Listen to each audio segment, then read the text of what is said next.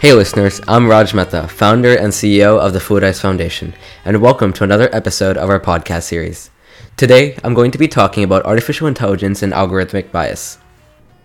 Our world is increasingly being shaped by artificial intelligence and machine learning. From smartphones and digital assistants to chatbots, social media websites, facial recognition, auto navigation, robotics, security systems, and even products like robot vacuum cleaners, AI is ubiquitous. It's a specific branch of computer science dedicated to replicating human thought processes and decision-making abilities through algorithms. There are various branches of AI, each designed for different purposes.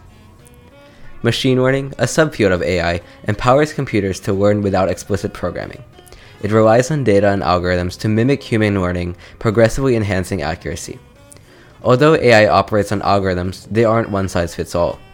They're developed with diverse goals and methods. Algorithms are sets of well-defined steps or rules used in calculations or problem-solving operations to achieve predetermined results. They can be simple or complex based on their purpose. Importantly, algorithms are language independent, meaning they can be implemented in any language with consistent results. So how do algorithms work?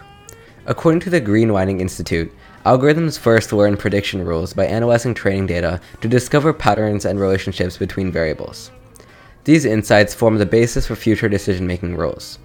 For instance, decision-making algorithms assess individual characteristics, like age, income, zip code, to predict outcomes like the likelihood of loan default.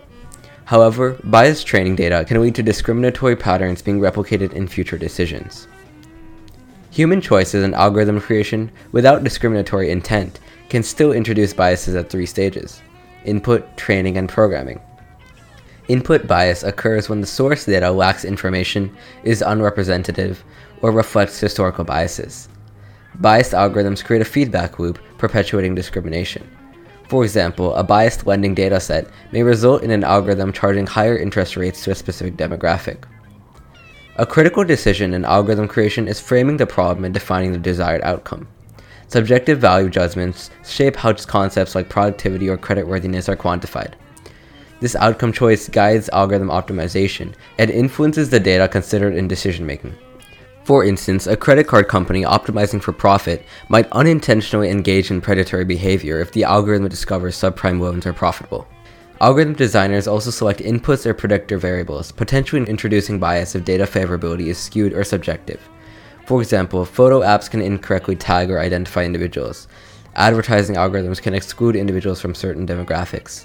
Facial recognition software can pose gender detection discrepancies based on skin color, and so much more. Relevant data inputs for accurate decisions may have protected attributes like race or gender, reflecting historical bias. Blindly using this data without considering systemic context can perpetuate discrimination in decision-making algorithms. Hope you liked this episode, and be sure to catch our next one soon. To stay informed whenever we release a new podcast, please subscribe to our newsletter at the bottom of this page. If you're listening to this podcast, you're likely as passionate about financial inclusion as I am.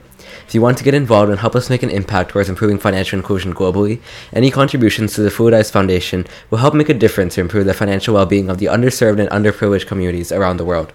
You can also check out our various projects and initiatives and join our team and volunteer as a teacher for our LearnEd program. You can find more details about each of these on our website, www.foodice.org. Bye for now, and see you in the next episode.